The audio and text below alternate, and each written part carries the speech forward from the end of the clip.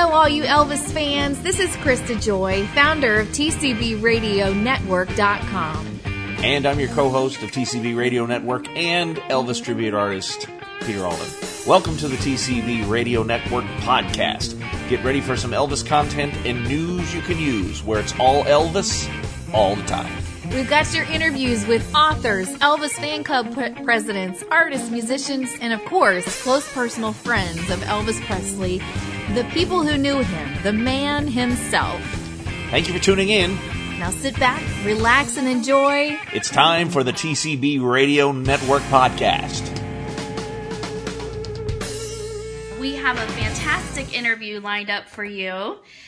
Tonight, she's a former girlfriend of Elvis, an actress, a host, stunt woman, model, beauty and healthcare expert, a public speaker, so much more. Tonight we have on the line for you Mindi Miller. Mindi, welcome to the show.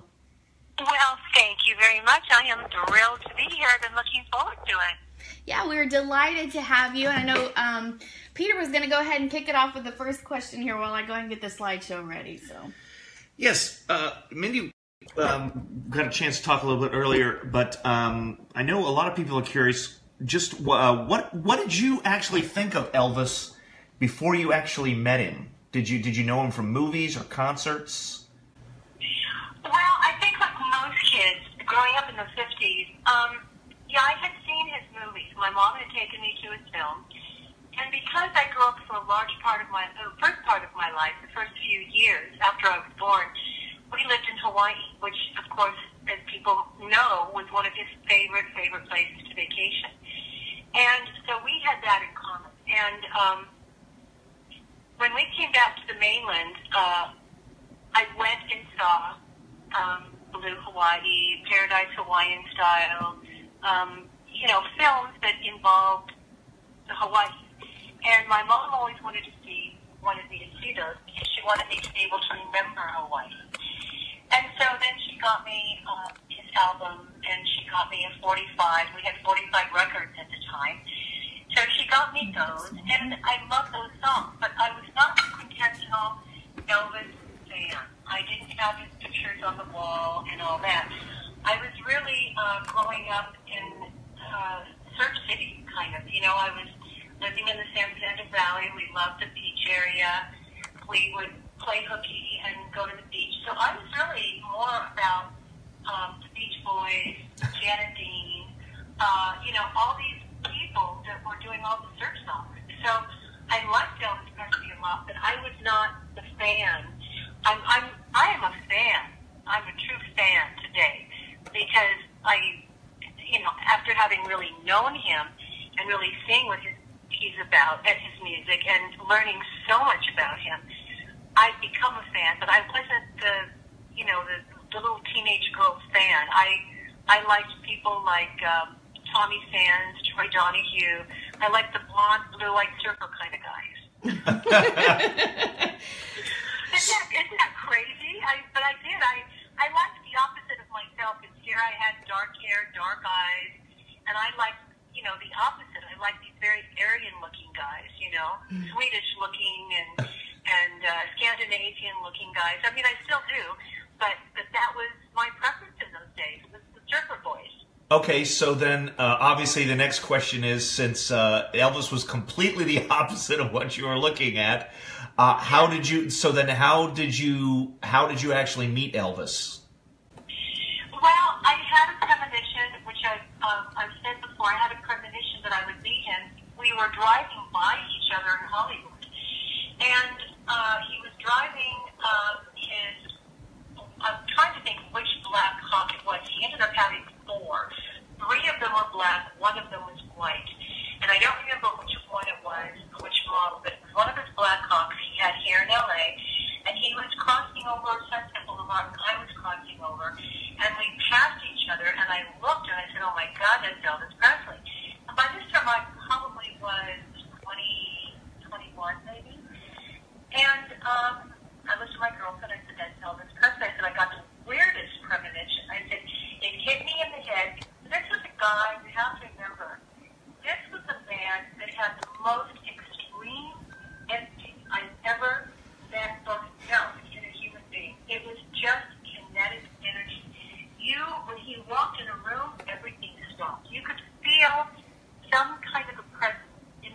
even if you weren't looking to where he was standing. You just, it was like lightning. And that's what hit me. It's like lightning in my head.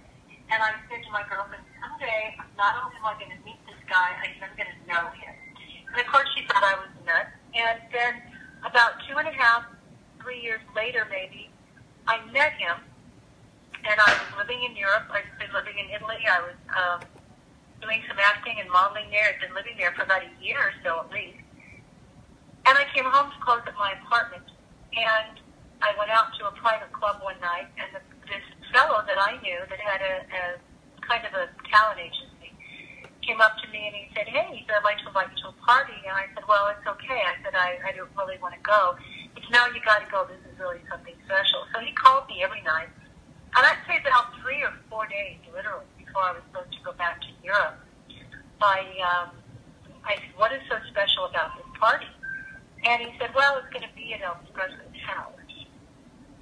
And right away I thought, oh, wait a minute. I remember I had a little vision there. And I thought, well, why don't you just go, Mindi? It's not going to hurt. You're packing up. You're leaving the country anyway. Now, mind you, nobody told me he was going to be there. Nobody told me I was supposed to be a date. Nobody told me anything. They just said, come to this party. So I got dressed up. I went to the house, 144 Monteville. It's funny because I just took a drive by there the day before yesterday. And I do that from time to time for old time's sake. It's funny. And I drove up to the house, up to this long, beautiful driveway, this big, huge white house, and there was nobody there. There were no cars. There was nothing. And I thought, my God, do I have the right address? And one of the guys answered the door and said, oh, hi, you must be Mindi. And I thought, well, how does he know I'm Mindi? There are a lot of people coming to a party. Well, I walked in. There was nobody there. There was no party. I was the party. Oh, no. You were the party. You were the party. I was the party. So I walked into this room, the TV's on, and all the Memphis Mafia guys are sitting around the room. But I mean, they're lined up. They're not just sitting there like on the couch. They are lined up in chairs sitting against the wall. To my left and my right. And they sat me down on the couch, and they started talking to me, but it was more of an interview. So they were interviewing me about who was I, where was I born, what was my family like, did I have a religion, was I spiritual, what was my favorite color, did I have brothers and sisters, how did I grow up, what kind of things do you like, what are your interests? Now, I'm sitting there trying to be this beautiful young girl, 24 years old, March 12th, 1975.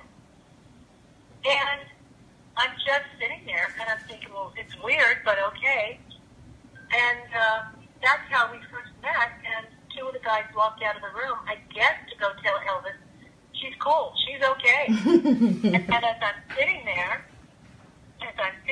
probably an hour went by, I'm watching TV, and Farrah Fawcett's on there doing a Well of Balsam commercial, and I'm not even looking anymore, I'm just watching TV, and suddenly to my right, there's this incredible surge of energy. The same energy I felt a couple of years before. And I turned to my right, nobody had said a word, nobody had walked in the room, and there's Elvis standing in the doorway in his little white tennis cap and his sweats with the stripes on them, usually baby blue with navy blue stripes or black stripes. And he looked at me and he said, hi, honey. Sorry I'm late, but so were you. And it threw me for a loop because his delivery and the way he said it, I thought, this guy is hysterical. And then I broke up in hysterical laughter. He broke up, and then all the guys broke up, and then he sauntered into the room, walked around the coffee table, stuck out his hand to shake my hand, and goes, hi, honey, I'm Elvis. And I thought, hi, I'm Mindi, and that was it. We never stopped talking. That was our introduction. Wow, that is fantastic. Well, we have so many friends joining us live, so I wanted to take a quick second and say hello to everybody. Sissy is here from the Elvis Find Out What's Happening Then and Now Facebook group. Thanks, Sissy, for being here. Don Wilson is here. Mindy, I know you guys are dear friends. Yeah, I want to say, can he hear me right now? He can hear you. I love you, Don, more than life. You're my best buddy forever. Aww. And I'm just giving a shout out to him. I adore this man. Nothing I would not do for him and his lady. Oh, me too. I've talked to him twice, and I say, okay, Don, we're best friends now, just so you know. Oh, that's a better, more real person. This guy is great. We love Don. We had Don on the show a couple of weeks ago. Jennifer Michelle is here. Dwayne is here. He says, Mindy and I go live while I mow my 2 acres of lawn. Love you, Mindy. Dwayne, no. Hey, Dwayne, love you. Colin Paul is here, famous tribute artist. Hi, Colin. I saw him. Did I tell you, if you have not seen Colin Powell, everybody, you have got to see him. He was in Memphis, and I met him briefly last year. Not long enough, obviously. He and his darling wife, Sarah Lee, and their 2 beautiful children. He is so talented, and he is such a hard worker. And when he sings, it makes me cry, literally cry. And he was fantastic at Elvis Week. He goes every year. So everybody, please watch out for Colin Paul. He is so multi-talented and such a sweet, generous man. Yes, we totally agree. We got to meet him, too, in Memphis this year. We love Colin. Thank you, Colin, for tuning in. And also, Trina's here from Scotland. Hey, Trina. And so many more, but we got to move on. We're going to go continue on with the interview. Mindy, I wanted to give you a chance to talk about your DVD because this is fascinating and this is something people can buy for themselves online. Will you talk about your DVD, what it's about, what it means to you? Yeah, well, you know, the thing is, Elvis, there was a particular book that was coming out in 1976, and Elvis and I were upstairs in the bedroom at Graceland. And at that time, it was all red, velveteen, and gold, and, you know, the red shag carpet in his room as well. People always ask me, well, what was his bedroom like? And it looked like the rest of the house, which was all red. So we were up there, he was pacing back and forth, and he was upset. And he said, Mindy, please promise me you will never, ever, ever write a book about me. You will never talk about our relationship. You will keep things between a man and a woman private. You will never speak of these things. Don't talk about our relationship. He was so private. So as I say to people, I have kept that promise. I've honored him for 40 long years. And when Jessica Letta Singer, darling girl, one of my dearest, closest friends now, she is with the Essential Elvis Group, which is started 20 years ago by Mr. Andrew Hearn. And she found me on Facebook when I first got out. And she said, we'd love to do an article on you for our magazine. And I said, thank you so much. And then they invited me to England to talk. And I thought, people don't know who I am. And I know the biggest thing for Elvis was he wanted people to know who he was on a spiritual level, not just as a performer. And he really wanted people to know why he thought the way he did, why he was a seeker of truth and justice and all that. And this I know for sure. And I thought, there's only one other person talking about this, and that was Larry Geller. Mm-hmm. And who was a darling man. I love him, and I love what he stands for. And so the thing of it is, I said to Andrew, is it possible we could do a DVD? And I said, in that way, people can meet me, they can see me, people that aren't able to be here in England. And this is my first outing ever in the Elvis world publicly. And Andrew Hearn is the one that brought me out. He's the first one that made the Elvis fans aware of me in England. So he was so gracious, and he went ahead and got a crew together and filmed the hour-and-a-half interview and show and questions and answers and singing and everything that we did there for Elvis fans. They can get it if they're out of England or if they're in Europe. They can order that from Andrew Hearn. If they're in America or closer by, America or Canada, they can order it from me through PayPal or send a check through my, my P.O. box. But the most important thing is I promised Elvis I would never write about him. But I tell fun stories that I know he wouldn't be okay with. We talk about things that I know he would be okay with, all in honoring his legacy and raising his legacy for the kids, grandkids, and people that will follow when my generation, which is, very close to passing on, is gone. Because when we're gone, Krista, there's nobody left. When we're gone, we're gone. Right. And so a lot of people are writing books, and a lot of people, that's why I wanted to at least do a DVD, to enlighten people to who he was, how he was, and the spiritual side of him, which is what I really enjoy talking about. Yeah, and I think that's so important. As long as we honor him, as long as we're doing it in a good way to carry on the memory and the legacy, I don't think anybody would mind that, especially 40 years after they've passed on, that people are remembering them in a favorable way and trying to help make sure that others do the same. So I think, his fans are the ones that came to me and said, Mindy, we really would like to hear more, because I didn't realize how hungry the fans are to hear every single thing about this band. I had no idea, because I was shut off from all of it for 40 years. I didn't do anything in the Elvis world. I just shut down and went about my business. So I know that these are things that he would have wanted his fans to know. And I don't talk from me. I talk from Elvis through me. And so what I say is funneling everything that Elvis had told me, the books that we read, how he felt, verses in the Bible, to his fans. And I believe that maybe is the reason that, I was put out there in the last couple of years. And I always say I don't have a fan base. These are Elvis's fans. So whatever I can do to enlighten them and help them understand who he was. And I always say to them, please let's not remember him in the way that he passed away, but in the way that he lived his glorious life. And this is what I always say to people. I love that. Yes, somebody was congratulating me recently on the success of the show, and I'm like, it's not me, it's Elvis. I mean, there's just still so much interest in him and not enough content, and plenty of people to consume content. So I'm just so grateful for the chance to just kind of give it a little bit of a platform, a little bit that I can. But I want to say hi to Beth, who's here live. Lindsay Warnock is here. Terry Lee from the UK. Hello. Catherine Holmes, Mindy, wants to know when you're coming back to Worthington, UK. I would be there today if I had a plane ticket. We feel the same way. Yeah, absolutely. I would have been there yesterday. I'm so besotted with England. I cannot tell you. I'm besotted with this country. Yeah.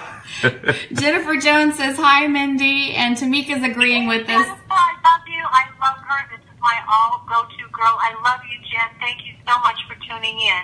Yes, we appreciate you. All right, so a little more about Mindy, and then we'll get back into the Elvis stuff. But I know Mindy has also appeared on Entertainment Tonight as a skin and beauty expert, a beauty consultant on the Ricky Lake Show. She's a board-certified, licensed paramedical esthetician and skincare.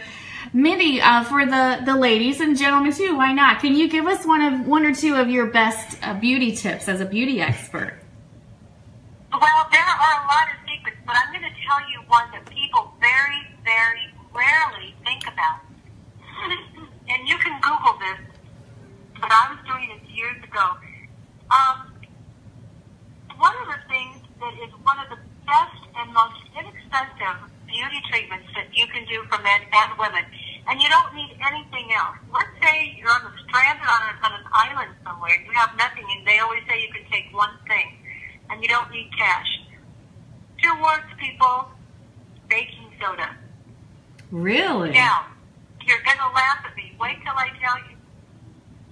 Baking soda in your bath, baking soda in your shower instead of soap if you run out, or in conjunction with the granules of baking soda are so tiny, and the pores of the skin are very, very tiny unless a person has had acne or they've got pitted skin or something like that.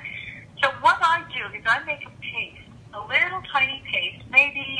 size with a little bit of warm water, and very easily, not hard, because you don't ever want to scrub, hard with your neck or your décolleté or your face. Baking soda is the trick. Your skin will be squeaky clean. And what you want to do is take your ring finger and your middle finger on both hands, dab it into the baking soda as you've made a paste with a little bit of warm water, and make circular motion in toward your nose. You never want to wash your face in circular motion away from the nose. And people always do, going toward the hairline. That stretches the skin out. It makes you lose collagen, which is your elastin in your skin and your face. People always email me and ask me, you're 67 and you look like you're 45. What do you do? So I try to tell people about products and all that. But baking soda, you don't use it every day because it will be too harsh. It's great for the guys. And the men actually have sometimes better skin than the ladies do, because ladies are guilty of sleeping in their makeup, which is the worst thing that you can do. But baking soda on your neck, your décolleté, you can use it over your whole body, and it's a bit abrasive. So what it does, it takes off all the dead skin all over your body, the kneecaps, the elbows, your face. Then you can also use it to wash your hair. You can add a little bit of that if you've got an abundance of too much product in your hair, again, men and women, whether it's hairspray or anything that builds up in the hair, that will help get it out. And you'll want to add that to your shampoo with water, rinse it out. Always rinse with not cold water, because that will break the capillaries. And you don't want to do that in your face, because once they're broken, they can't be mended. That's it. So you want to do cool water always to close the pores of your skin for your face and your body. Whether it's hot or cold, you always want to cool down the body and close the pores, because you're liable to catch a cold. Your internal organs catch a cold. That's how you get sick. So you want to close the pores. So once the pores are closed, all this other stuff, debris, everything does not get in the skin, because your skin is your number one protector of the body. It's the largest organ of your body. Then you can brush your teeth with it. Again, it can be very abrasive to the enamel of your teeth, so don't use it often. But let's say you run out of toothpaste, or you're camping, or whatever, or you forget something. Baking soda, you can wash your hair, wash your face, wash your body, brush your teeth. It is the most incredible beauty product. You can get it at the 99-cent store. So it's not just for opening and putting in your refrigerator and your freezer to take out all, the odors. It's one of the best beauty products that you can have. And I promise you, when you rinse your face after using it, you will see a huge difference in your skin. It will be squeaky clean and shiny. That's the way your skin is supposed to look. I love it. You heard it right here, you guys. TCB Radio Network on Facebook Live. Beauty tips. It's one of the cheapest beauty products you can have. And Google the use of baking soda. And there are like 1,000 different uses for baking soda. But I love it as one of my go-to remedies. And I use it on my clients. And they'll get up from the massage table, the facial table, and go, my God, my skin has never shone like this, and I don't tell them what it is. So it's a little secret. And I'll do that after the microdermabrasion, which also helps, of course. Yes. Oh, that's fantastic. Now, you guys watching us live, make sure you hit the share button. Let everybody know that you're watching tonight. We're getting some awesome stuff here from the fantastic Mindi Miller, former girlfriend of Elvis.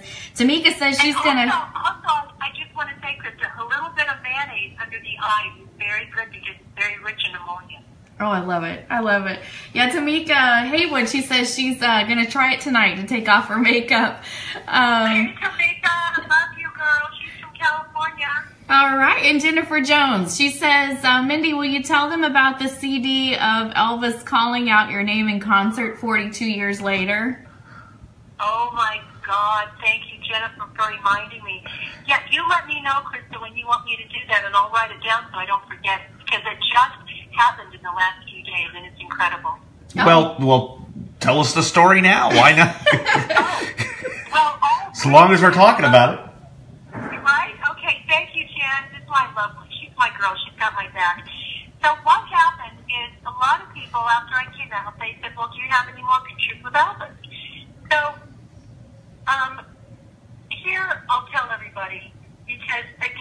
involved. And I can't always answer all of this on Facebook. It's too long. But the thing of it is one of the reasons Elvis did not take a lot of pictures with a lot of the ladies that he dated is because he dated a lot of ladies. Let's be honest. He wanted to keep them separate, people. So the thing of it is that he did not want each girl finding out about the other girl. So he was very careful not to have pictures taken that would get out in the fan magazines and, publicly. And he did not want to hurt anybody's, feelings. So knowing him like I got to know him, and knowing that he was a very private person, I never, ever, ever said to somebody, "Oh, can you get a picture of Elvis?" And it never occurred to me. I never sat there and thought, photo op. Mm-hmm. I was too much in the moment. Sure, there were times when we could have had pictures taken together, but the only pictures that I ever saw of he and I only saw two years ago. Nana Ames was one. She's the gal, another great friend, that took the color picture of Elvis and I coming off the plane. And I kept wondering in my whole life who took this picture, and then I ended up meeting this lady that took it, who was a gay girl, and she followed Elvis all around, and she was incredible. She's got phenomenal stories. So anyway, all these pictures started coming out. So then I'm contacted by a wonderful photographer named Keith Elverson. I didn't know who Keith Elverson was. I didn't know who any of these people were. So Keith contacted me on Facebook, and he said, "I've got these pictures here. I've had for about 42 or 43 years." He says, "and I have no clue who they are." He said, "You've just come out recently. Could this, by any stretch of the imagination, be you? Because it's not Linda, it's not Sheila, and it wasn't any of the other girls he was dating at that time." And I said, "Oh my God, that's me." He said, "Problem solved." So wow. He said, "Please don't put them on Facebook." He said, "Because I want to put them," and these are some of the ones that I think I need to. "I want to put them in my new book, which will be coming out in August at Elvis Week." So I promised him, and I try to be a person of my word always to people and be honest, that I would not share them with anyone. So then I did, and then this week, another friend of mine went with people, Carolyn, with us on the tour this year, coming from England for the Essential Elvis Tour for Elvis Week. And about 3 days ago, I think it was, she PM'd me privately, and she goes, "Mindi," she said, "I'm just hearing this new album. It's a 1975 at the Omni Theatre." She said, "Is this by any chance you? He's mentioning your name in the song Lovely Tender."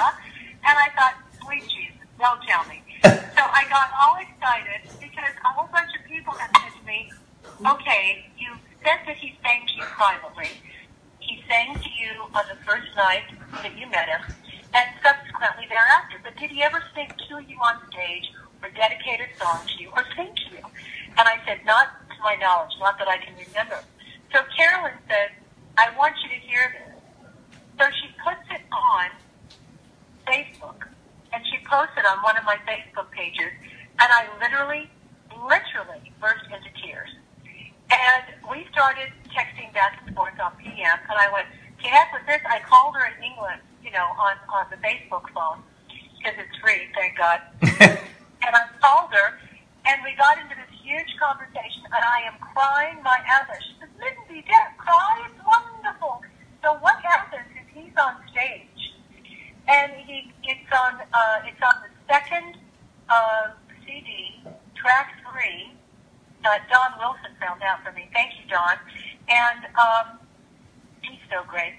And so she just recorded a little bit of it, and then she opened the CD, and you can see all of this in the video on my page. And she said, "Now, Miss Mindi," she said, "listen carefully." And I'm thinking, okay, here we go. And he goes into, "Lovely, tender, lovely, true." And then he gets to the point where, in the beginning, he said something about, "This little girl did something to me." And then he said something to Charlie, and he goes, not you, Charlie, not you. And then he goes into Love Me Tender, and I thought, oh my God, what did he say? And then some other people came on the thread, and I said, oh, Mindi, what did you do to him before the show? And I thought, sweet God, what did I do? I'm like, did we have a little love affair before the show? I had no idea. 40-some odd years ago. And so the way Elvis said it, it sounded like, oh, that little girl did something to me, and he was all feisty and happy and all this stuff. So then I wrote back, I said, I don't know if we did anything. I said, but very honestly, I said, if he was happy, he was happy. And then I started wondering, that may not be a good thing. Then he started singing Love Me Tender. Nana Aim chimed into the thread, and she said, Mindi, she goes, I was at that show. She said, I remember he walked straight over to you because you were sitting at the side of the stage. And that's where Keith Elverson, during that show, took all these new pictures, sitting at the side of the stage with my little face, watching Elvis give scarves away and singing. And apparently he had walked over to me and said, and I love you so. And then he said, hello, Mindi. And I... Wow. Now, I have not... You have to remember something. I have not heard this man's voice in over 40 years.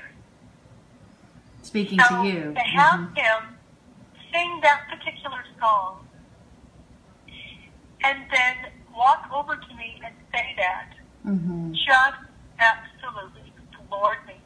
And what's weird, Peter and Krista, is that I have put on many times on my pages where I've shared with his fans times where I've gone into stores, sometimes 2 and 3 a day, and as soon as I walk in, he starts singing Love Me Tender. Nothing else but Love Me Tender. And it's Elvis, not anybody else. It's Elvis singing Love Me Tender. This has been going on for years. Years.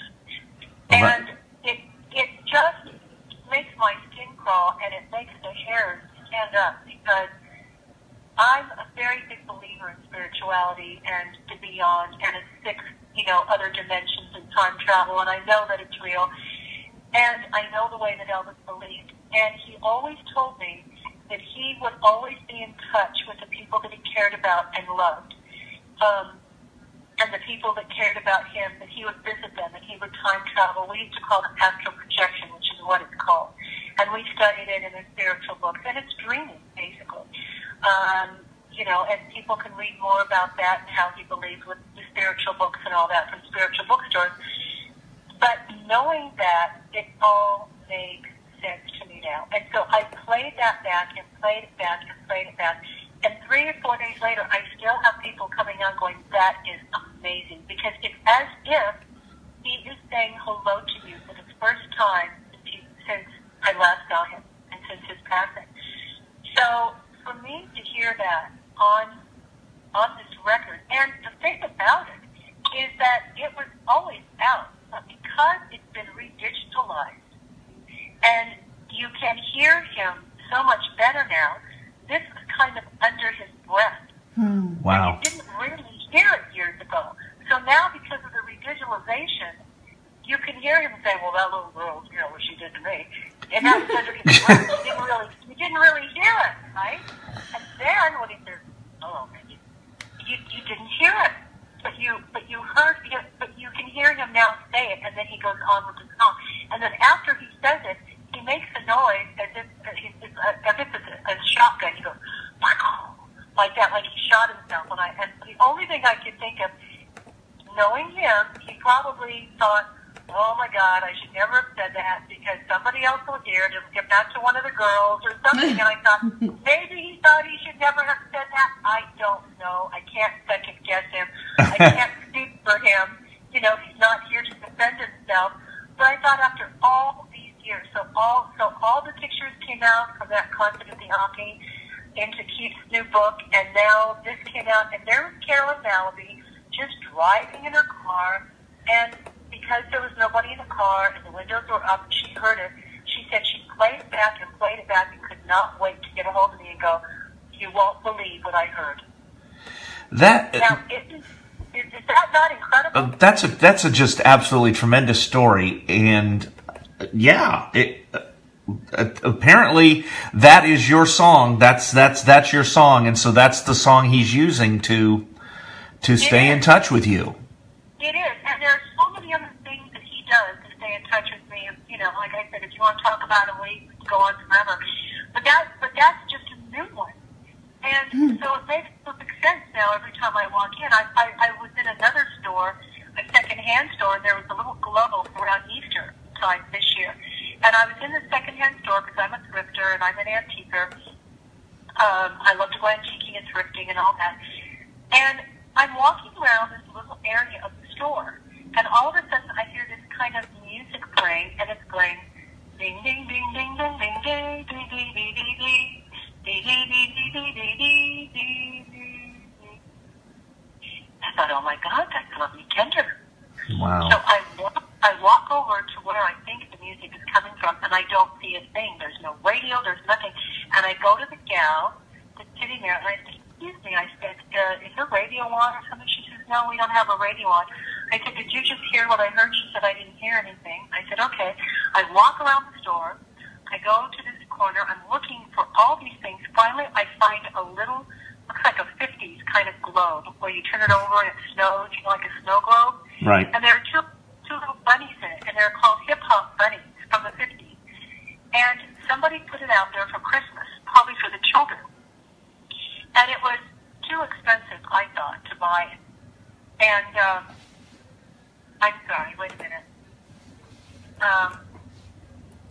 Do I still have you there? Yeah, we're still here. I'm sorry. I lost you for a second because a call came in and I averted it. So I go to this snow globe. I turn it upside down just to shake it to turn it back up. And lo and behold, it's a music box. I said, oh my God, don't even go there. Don't even tell me. I slowly turn the key and I set it back up and it plays. Now remember, nobody turned it on. Nobody heard it. Nobody was there. I thought, oh my God, if this isn't a sign. Now, this is at Easter time this year. I said, this is incredible. I took a picture of it, and I thought, I got to share it with his fans. They would love this.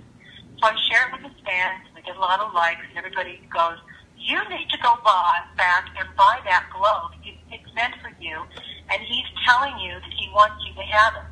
And now, normally, I would think that way. I thought, oh, pshaw, no, that's not true.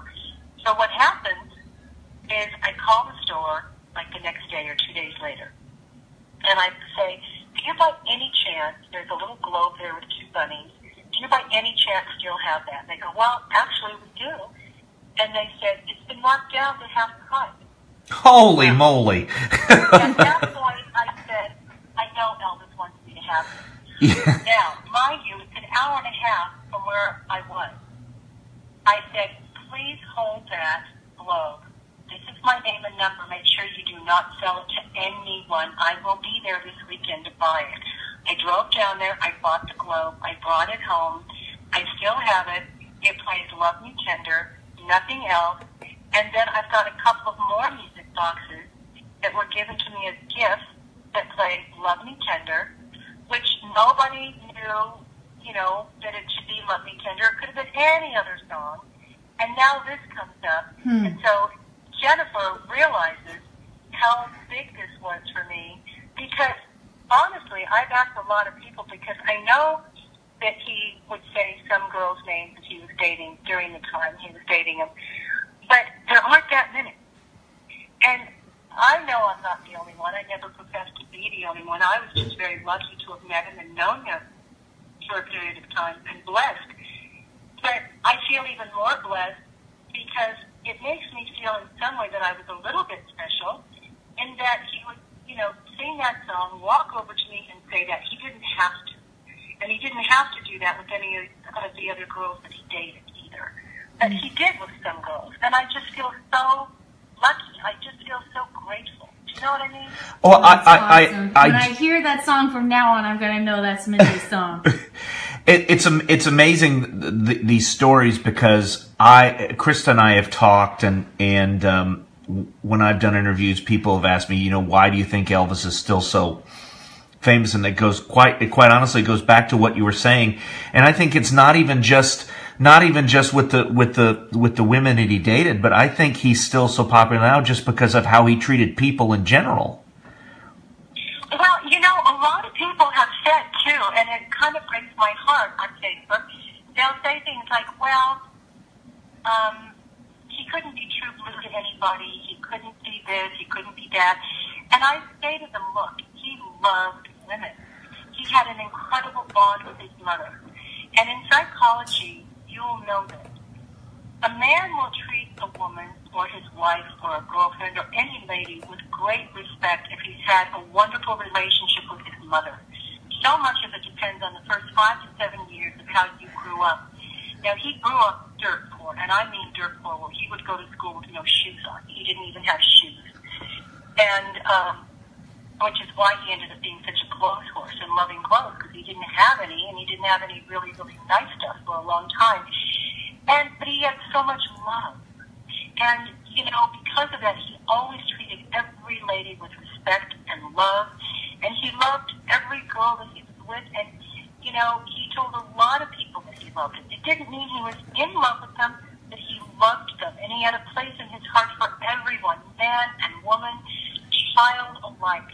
The man was absolute love. And I often say that his middle name, instead of Aaron, should have been his mother's middle name, which was Love, Gladys Love Presley. Mm-hmm. I wish they would have named him Elvis Love Presley, because it fit him, it suited him so well. Wow, that's tremendous. Absolutely. Oh, this is such good stuff. Now, Mindi, I understand that you have a story about driving with Elvis through a heavy rainstorm. Can you, for those of us that are not familiar with that story, can you tell us a little bit about that story? Yes. Did you hear the whole story, Peter? I did not. Neither did I. Oh, okay, cool. So here's what happened. We were in Vegas, and Elvis bought me a car. And he had offered to buy me a car the first night that I met him on our first date, and I said, no way. He took out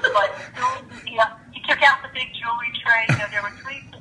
He had a big black box, jewelry box that he took everywhere, and there were 3 trays in it. And after I first met him, he had the guys bring out the jewelry box, and he said, I want to give you a gift. And I said, no. He said, well, I saw the back of your car was bashed in, and I'd love to get you a car. I went, no. I said, we don't know each other. I said, we're not dating. I said, if something happens here and we end up dating or something, that's down the road. I said, but I can't accept a gift like that from you. So in 1976, he bought me a car. And I accepted it. And it was in the middle of the night in Vegas. And it was a really cool 455, 4-speed, Hurst clutch, white Trans Am, because that was his favorite color and my favorite color. He loved blue as well, but he really loved the color white. That was his favorite. Most of his jumpsuits were white, too. And so what happened is that we were supposed to leave the next day and go to Palm Springs. So he said, I'm going to have one of the guys drive the car to Palm Springs. He goes, we're going to take the plane to Lisa Marie, and we're going to fly into Palm Springs. And I'm not thinking, again, Elvis Presley boyfriend. I'm thinking boyfriend, Elvis, my boyfriend. So I looked at him, and I'm thinking not the plane. I'm not thinking of the entourage. I'm not thinking like this. So I said, Elvis, is there any chance we could drive the car to Palm Springs instead? I had no clue what I was asking, because here he is. They're loading up the plane. They're gassing up the plane. He's got the entourage ready to go. He's called the pilot, Milo High. It costs a fortune, right? Mm-hmm. And I'm going, well, can't we just drive there? Not thinking of the entourage, not thinking of anybody else, just me and my boyfriend driving the car to Palm Springs. Well, you just wanted to spend more time with him. Well, you know what I mean? So I'm thinking this would be cool. We're driving, my new car. So he looks down at me and he goes, let me think about that a minute. And he stood there literally thinking. And I watching him, and he's thinking, and I said, yeah. And he goes, sure, honey, we can drive the car. And I thought, yay! And I'm jumping up and down like, I'm some stupid kid of 10 years old. And he goes, I just got to fix a few things. And I said, okay. He goes, I'll be back. So I'm waiting, and he goes, and he tells Milo hi and the pilot and everybody, okay, pack everything on the plane. I need you guys in the back seat. Mindy and I are driving to Palm Springs. Now, here you go.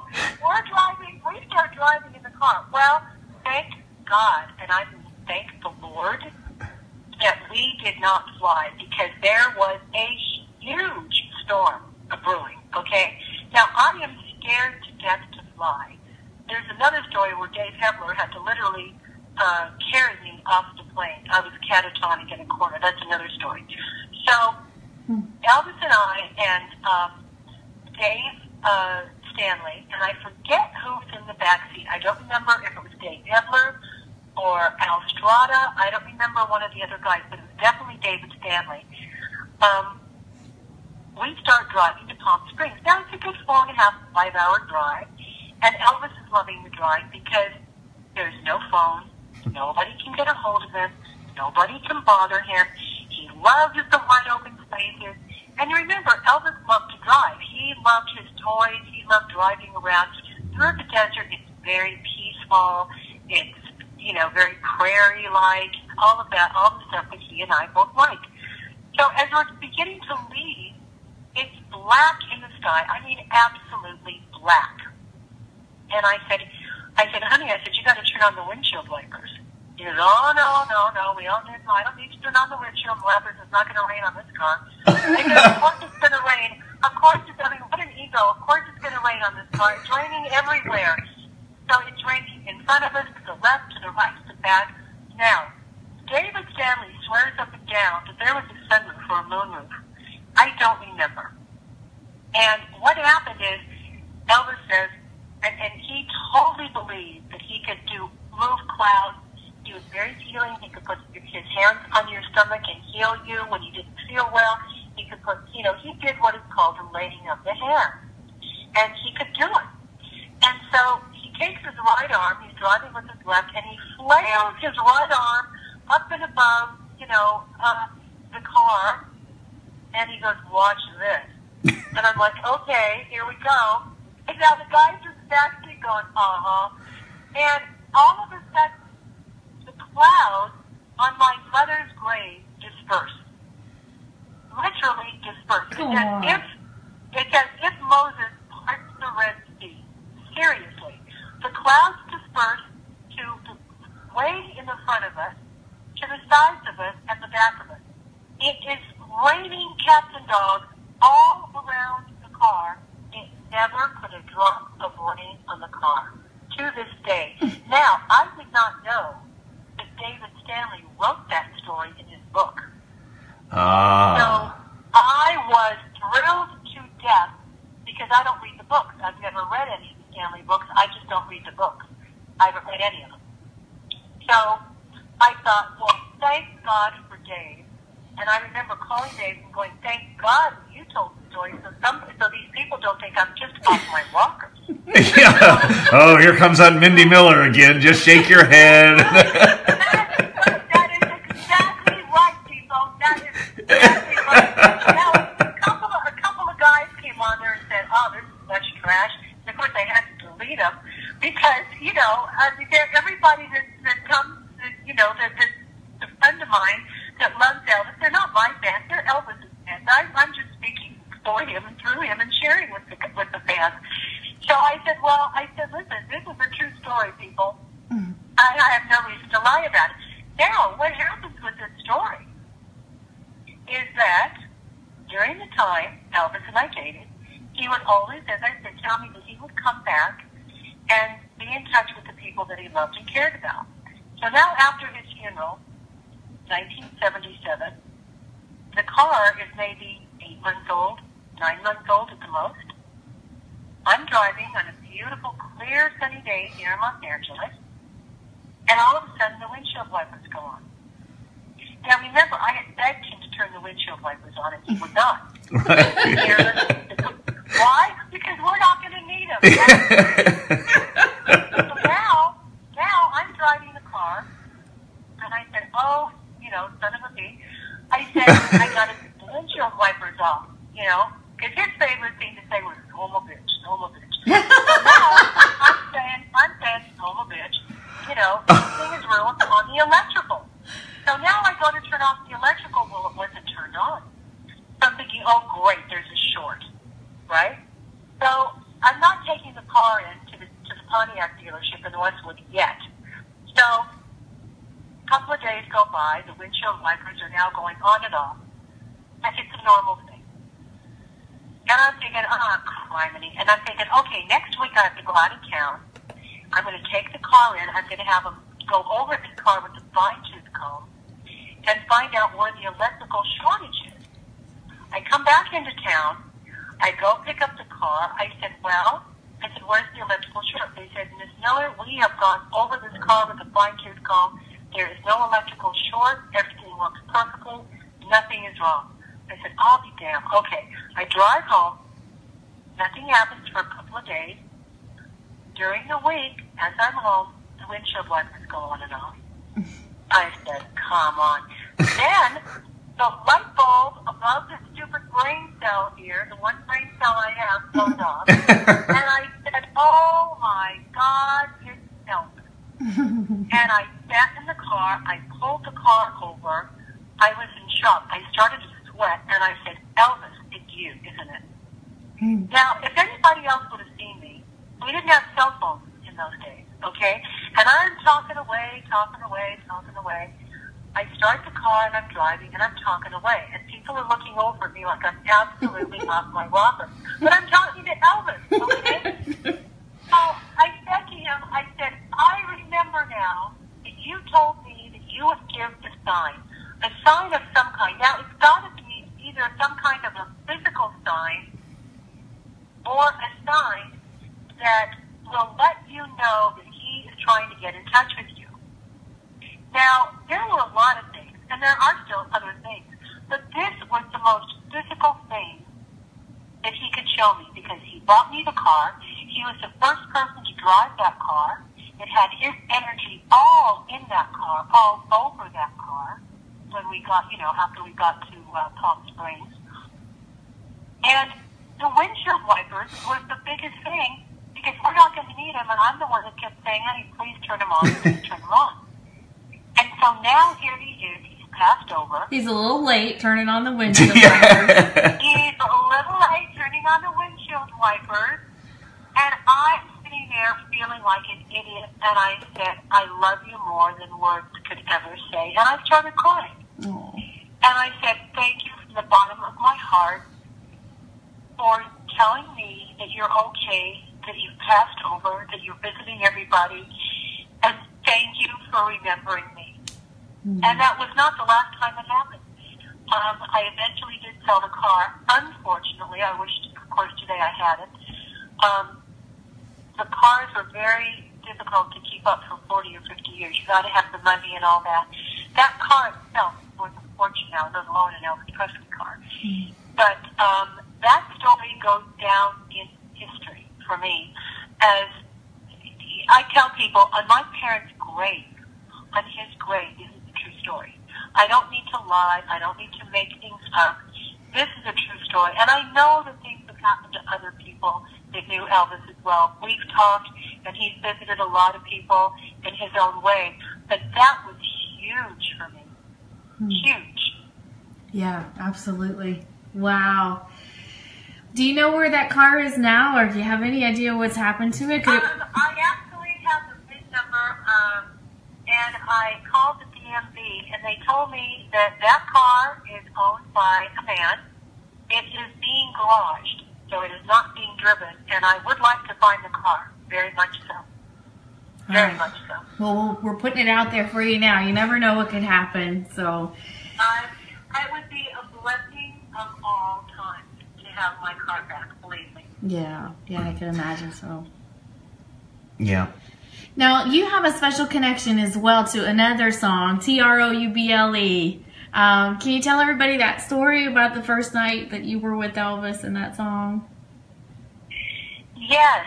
Now, after we met, we started talking about so many things. We had so many things in common. We rode horses. We both loved Hawaii. We were both very, very spiritual people, both Christians, both loved the Bible, both loved the Lord.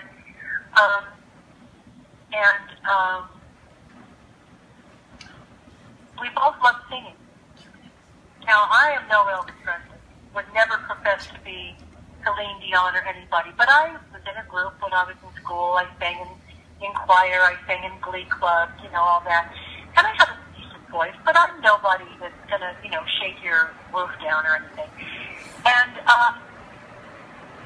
so one of the many things we did after he bought me the spiritual books that night and all that is he excused himself. He put on a karate exhibition for me with the guys in the house.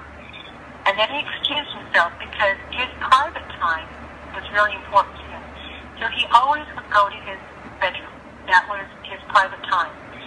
And people can think what they want, but for Elvis to take a lady to his bedroom did not mean what the average person might think it would mean. It was just his time to be able to get away from the guys and the house and the cooks and whoever was there, and that was his sanctuary. His bedroom was his sanctuary. So we would watch TV, we would watch movies, we would read, we would sing to each other, we would harmonize. So he invited me up to his bedroom, and the first thing he said to me was, "It's not what you think it is." And I said, "I'm not thinking anything, I'm not thinking anything." He said, "Well, it's not that, it's not what you think." He said, "It's my alone time, and it's my time to get to know you and be with just you alone." Because during the whole evening, we've been together with the rest of the mafia, all the guys. So he went up to his room, and he sat me on the edge of the bed, and he said, "Now, honey," he said, "sit there, I'm going to play something for you." He said, "I just finished recording this today." And I said, "Okay." And he had one of those big recording machines, that goes around with the tape on it. Right. That they're like dinosaurs. Yeah. So he said, "This is my latest song." He says, "And I'm going to sing it for you." And I thought, sweet Jesus. Elvis Presley is going to sing just to me in his bedroom right now, right? So he gets up, he's standing in front of me in his sweats and his little white, tennis cap. And then he doesn't go into a whole dance. He doesn't go into being Elvis Presley. He's just Elvis the man, the private citizen now in his home, singing to a track. And he starts the track, and he goes, "Well, I was just a little bitty baby boy, blah, blah, blah." And he goes into the song. It's T-L-O-U-B-L-E, John, John, John, John, John, John, John, John, John, John. And it was a rockin'est, swinging'est song, and it was like this country rock and roll song that later Travis Tritt did that I love. Yeah. And it became one of my favorite all-time Elvis songs. Not because he sang it to me or anything, but it was just, it was for me, it's an incredible song. And then when we went on tour later, he sang it, but not a lot. And I think he only sang it that first year or that first few months when he went on tour. It was a really wordy song. Yes. And because it was wordy, he always was afraid he'd forget lyrics to things. And especially with new songs, he'd always, if he was nervous, even though he was Elvis Presley, every single show he was nervous. He would come out and he'd say, "Well, now, if I don't remember the song, ladies and gentlemen, just bear with me here." And he'd take the sides to the songs, and then usually he'd, like the first stanza or the first few chords or whatever, he'd sing it and then put the paper down. But Trouble was wordy. And then, during our little courtship, he would say things to me like, "Hey, Trouble," or he'd call me "Hey, Trouble," or "Hey, Eminem." And so the song became a song for me that had special meaning, And so it was the first song I ever heard him sing to me personally, privately. And then I realized how much he loved singing because he'd sing all the time. He sang in the car on the way to Palm Springs. He'd turn on the radio. He'd be singing all the way. You would think the man sang enough that he wouldn't want to sing. He was always singing or humming or tapping his foot. The man was just music. He loved music. That's great. Well, I gotta tell everybody, because they probably heard a couple minutes ago, I have big skylights in my house, so when it starts raining, it gets very loud in here. So you might have heard it, Mindy. The rain started to fall, and all of a sudden it's silent again. I just want to point that out to everybody. I literally thought we were going to have to wrap up the interview because the rain was getting so loud, and it has stopped. So thank you, Mindy. Just saying. No, thank you, Elvis. Thank you for stopping the rain or making it rain. But isn't that weird that it's raining during the time we're talking about this? Yeah, it literally rained for you guys heard it. I know you heard it, 30 seconds, and now it's silent again. It so does not surprise me. It so does not surprise me. Unbelievable. He's letting everybody know he's here, he's listening, he's gotcha. Now I have chills. Okay, so I wanted to wrap up the interview, Mindy, by giving you a chance to talk about your YouTube channel and all the things that you are up to now, because there's so much more to Mindy Miller, and we want to be able to post all that on the blog. And you guys, I want to let you know too, before we go into all this, I will be putting in the blog post how you can get Mindy's DVD. So if you weren't able to write all that information down, it's okay. I will put it up on the blog post, tcbradionetwork.com. And I want to thank everybody for tuning in live. But with that, Mindy, will you go into we'll wrap it up with talking about your YouTube channel and what you're up to now. Well, what happened is I started a YouTube channel, and it was basically called Your Best Skincare Aesthetics, which is the name of my company. And I, do facials and makeup and microdermabrasion and massage and reflexology and Reiki and therapy and all kinds of things, and anti-aging for men and women. So I'm all about eating right and eating 80% alkaline diet, drinking alkaline water, because you want your body to be balanced. You always want your body to be balanced between 7.5 and 9.5. And if it isn't, that's when you're going to start getting diseases. And I remember one of the things Elvis, he taught me so many things, but one of the things he always liked to look for, he loved to look for words within words. So if he'd say, honey, do you realize that? He'd say, now listen to that word, realize. And I'd say, okay. He goes, what are the words in that word? And I didn't get it. And he'd say, real eyes. You're seeing things with real eyes. Therefore, you are realizing something. Okay, that makes total logical sense to me. The word disease. Dis-ease. Your body is at dis-ease with itself. Disease. Because most of cancers and most of the debilitating diseases that we have start in the colon, and then they metastasize and filter out into the organs of your body. People are not aware of colon therapy. They're going to boo-ha-ha, they're going to talk about it, they're going to go, I'm not going there, I'm not doing that. But I tell people, especially men, they're just, I get it, but I've been doing this for over 35 years, and I am never sick. I keep a size 4. I have so much energy. I'm up night and day. But because I'm constantly internally cleansing, it doesn't give my body or my internal organs a chance to get sick. I don't take a drug. I don't take an aspirin. I take nothing. I am so much younger internally. And I thought that it would be this way when I started. And now 35 some odd years later, and people look at my picture and they go, there's no way you're almost 70 years old. And I'm like, there is no way I'm almost 70. I'm 67, and I don't feel like it. I feel like I'm 30, 35 years old. And I tell people, if you would just try and follow my lead, I promise you that this works. And I am the one that's the guinea pig, because I've done it on myself. I eat a certain way. I don't eat after 7. I'm not saying I don't eat chocolate. I'm not saying I don't cheat. And I do. Well, you're human. That's good to know. But I get back on my program. And people, they always, they invite me, we'll barbecue. Well, I don't eat barbecue, because anytime you burn food, it's carcinogenic, and it causes cancer cells to metastasize or build on each other. The worst thing you can eat, I know you're not going to want to hear me say this, is burnt food, blackened food, and I love blackened steak. salmon. I love soul food. I love the kind of food that you get in New Orleans. You know, blackened fish. Well, I love it. But it's carcinogenic. And you're burning the food content. You're burning the minerals, the vitamins, the enzymes, and everything out of the food. So by the time you're eating you're eating dead carcass anyway from an animal, which is meat. Then you're burning it. And then you're wondering why your body can't assimilate. It takes 18 hours for your system to literally break down a steak. And the worst meat you can eat is the cow, because the cow does nothing but stand. If you're going to eat meat, the reason the American Indian ate meat was the bison, because the bison ran. So the difference is, if you sit in front of your TV all day and do nothing, look what happens to your body. But if you get out and you run or you jog or you walk, look how different that person's body is from the person that does absolutely nothing and sits there. That's the difference in the bison and the cow.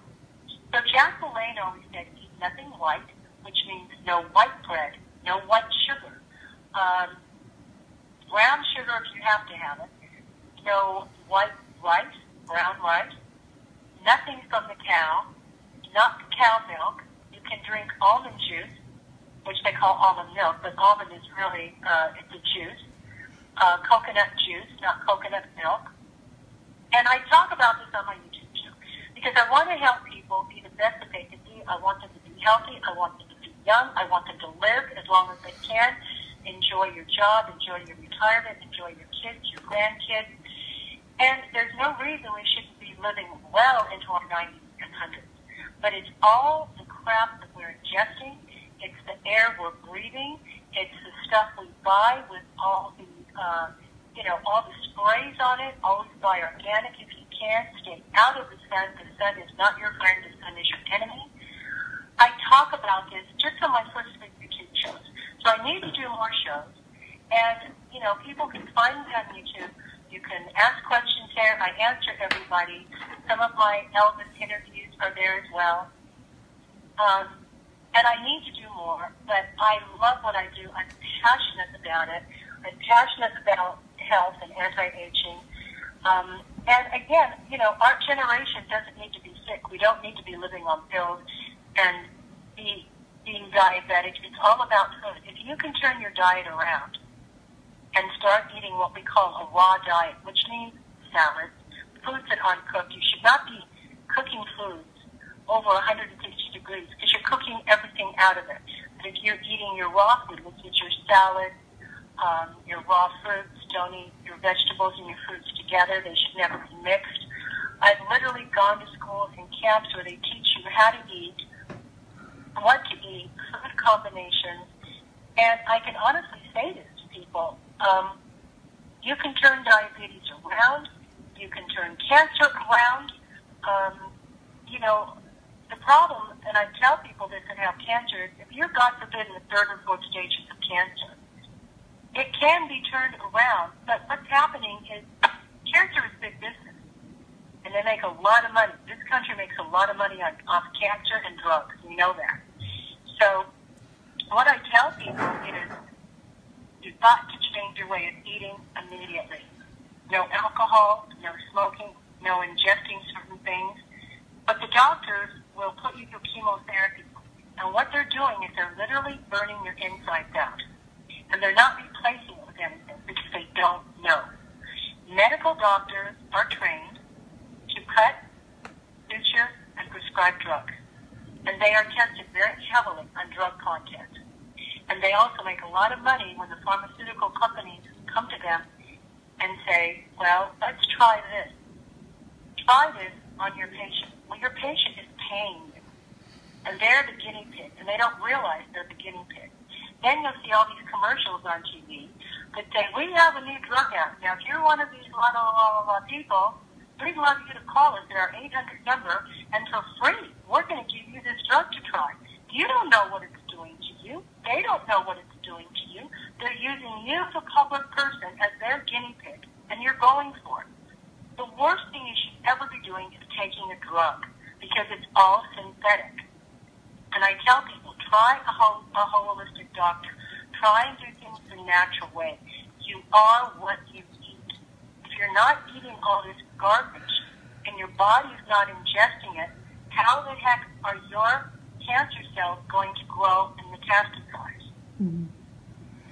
Yeah, well, I thank you so much for sharing all that. We appreciate it very much, and we will definitely put links to the YouTube channel so people can dive in deeper and learn more about your thoughts and philosophies on health and nutrition, all that stuff.